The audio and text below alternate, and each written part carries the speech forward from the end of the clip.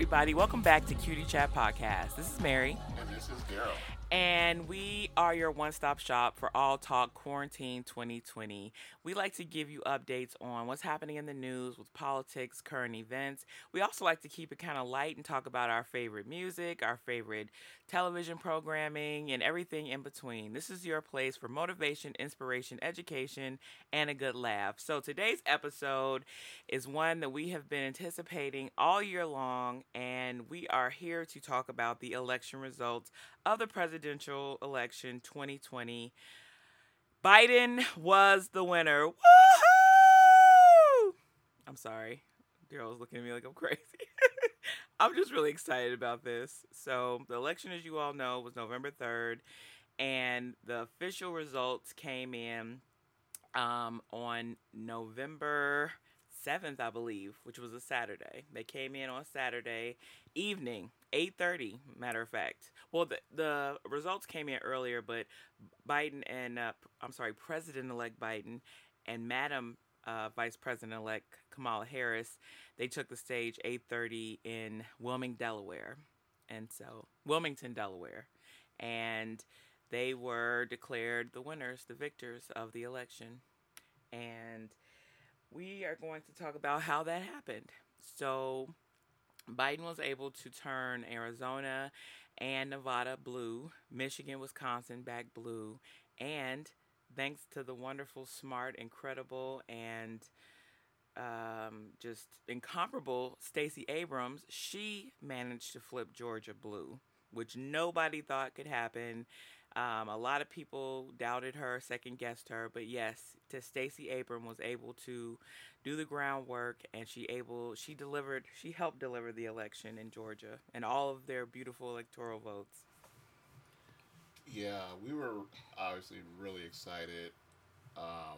We were, of course, prayerful for Biden, and we just knew that he was going to win just because the country is just in such a state that, we just feel when we are the people, so we know that we're ready for another president, and thankfully the will of the people have spoken or has spoken, and yeah, it's great. It was a worldwide celebration. It was People dancing in the streets. Yeah, I played some loud music for in celebration, and there was lots of cheers, and yeah, it was a great time. Yeah, people took to the streets in Atlanta, D.C., Chicago.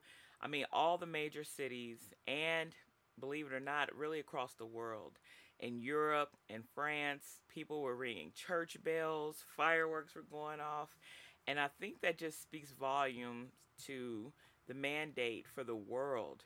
The world was looking at us. We were able to do the right thing. We came out, we showed up, we stood up for democracy, and the world applauded. And everybody is relieved because we don't think that everything is going to be 100% wonderful and perfect now. But we do know that when we think about the pillars of democracy and decency and just morals and when you think about those things, that is what was on the ballot. And I think all of us didn't want to find ourselves sliding into a dictatorship or authoritarian type of country, because everything the U.S. does has a ripple effect around the world.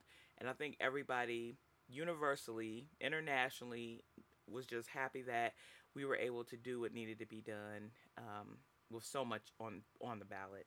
Yeah, and we were sort of able to, as a country, redeem ourselves because the former president blatantly solicited help from foreign governments to blatantly cheat in order to win the election. Yeah. And the whole world got to see that type of behavior was defeated in the will of the people through the vote. And it's known that the loser president tried to cheat, and who knows what he did, and it just goes to show that cheaters do lose. Yes. And it's a mandate of the people, and it's a message to the world that the will of the people will be heard. You know, Absolutely. despite all the cheating and despite all the negativity and despite the derision and the division that he brings. So yeah, it was. It's definitely a good thing that the world needed to see. Yeah. Yeah. And just to kind of get into some of the meat of what has happened since that great day of last Saturday took place.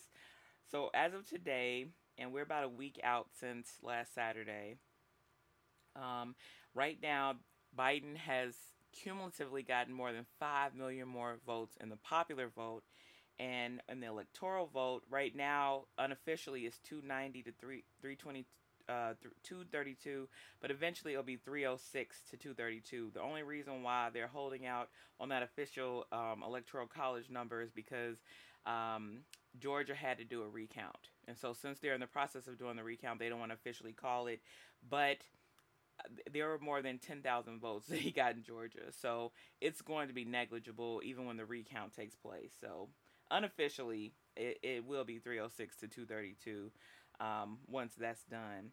And of course, we didn't think that 45 was going to go quietly into that good night. And a few things have kind of transpired, and we're just sharing this so you're aware if you're not aware.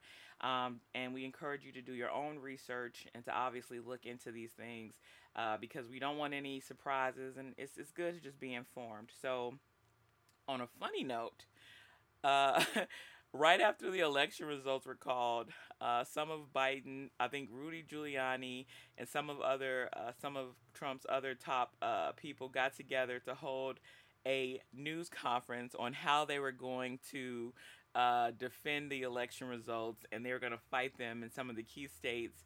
And they held a press conference at a Four Seasons. Well, the Four Seasons turned out to be a landscape business in a strip mall.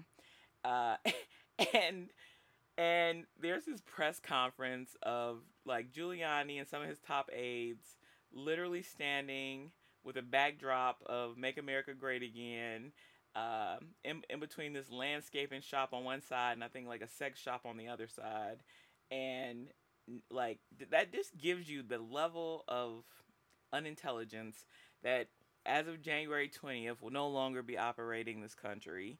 Like they thought they were booking the Four Seasons Hotel, and it was actually a Four Seasons landscaping business because I guess Google doesn't exist in their world. I don't know.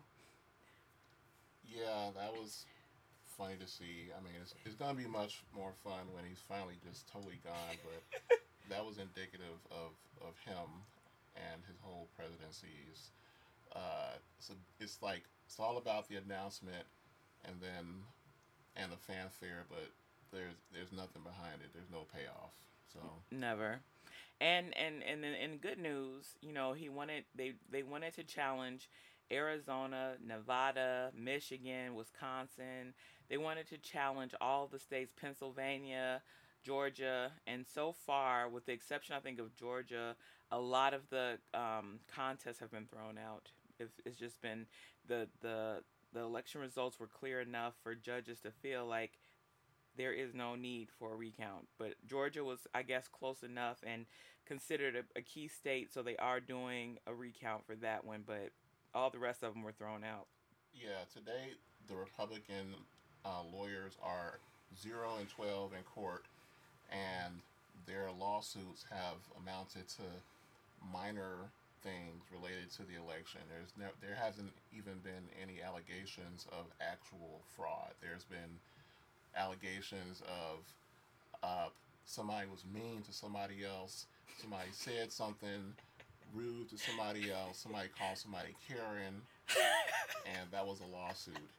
And then there's videos of these Republican organizers talking to their crowd, asking if anybody has any actual voter fraud eyewitness accounts that they can and asking if they can come forward, and of course nobody did. Right, because it doesn't exist. Right. So all these court challenges are theater.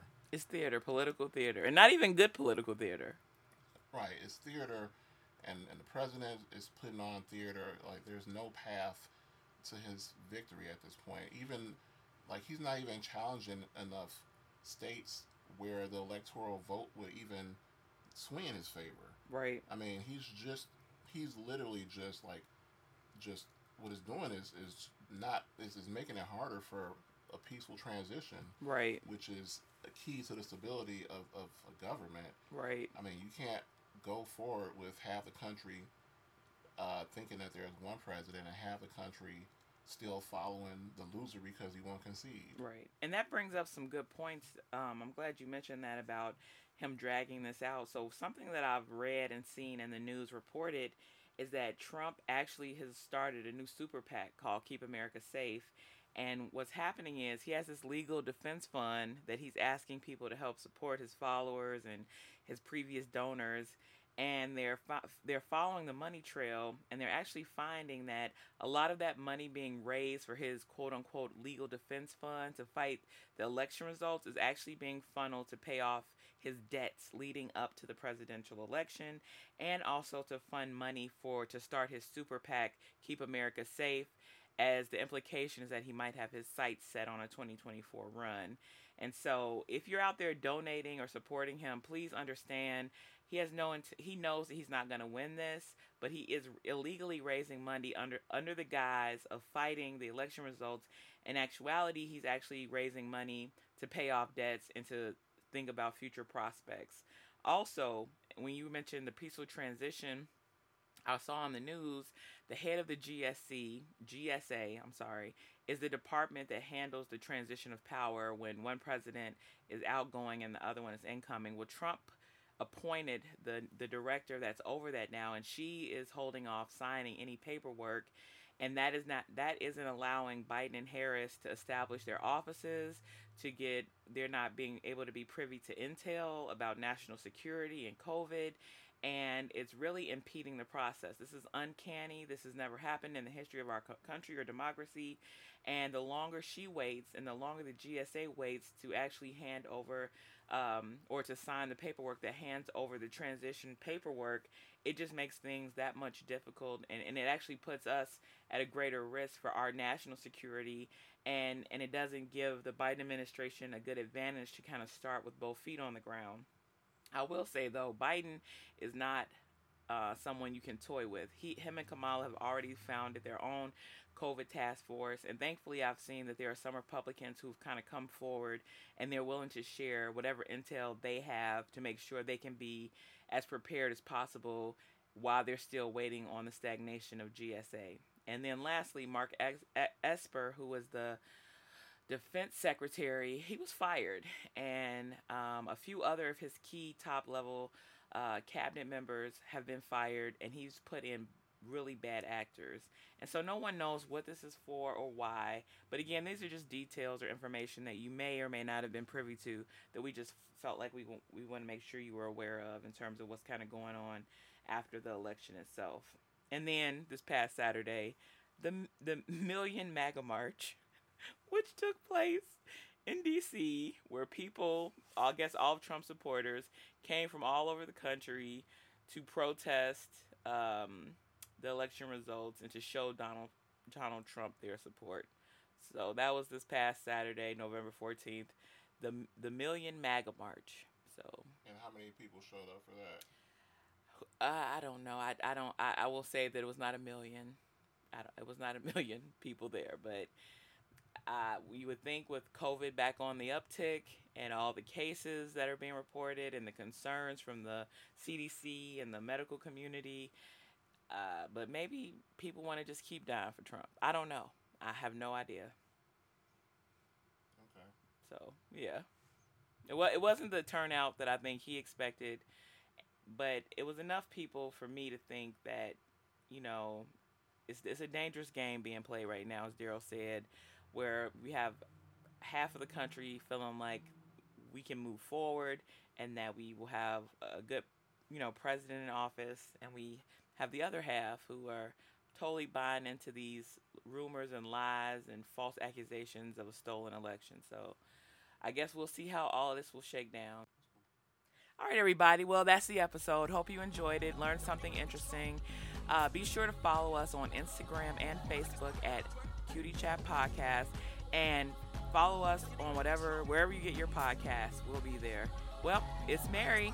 And this is Daryl.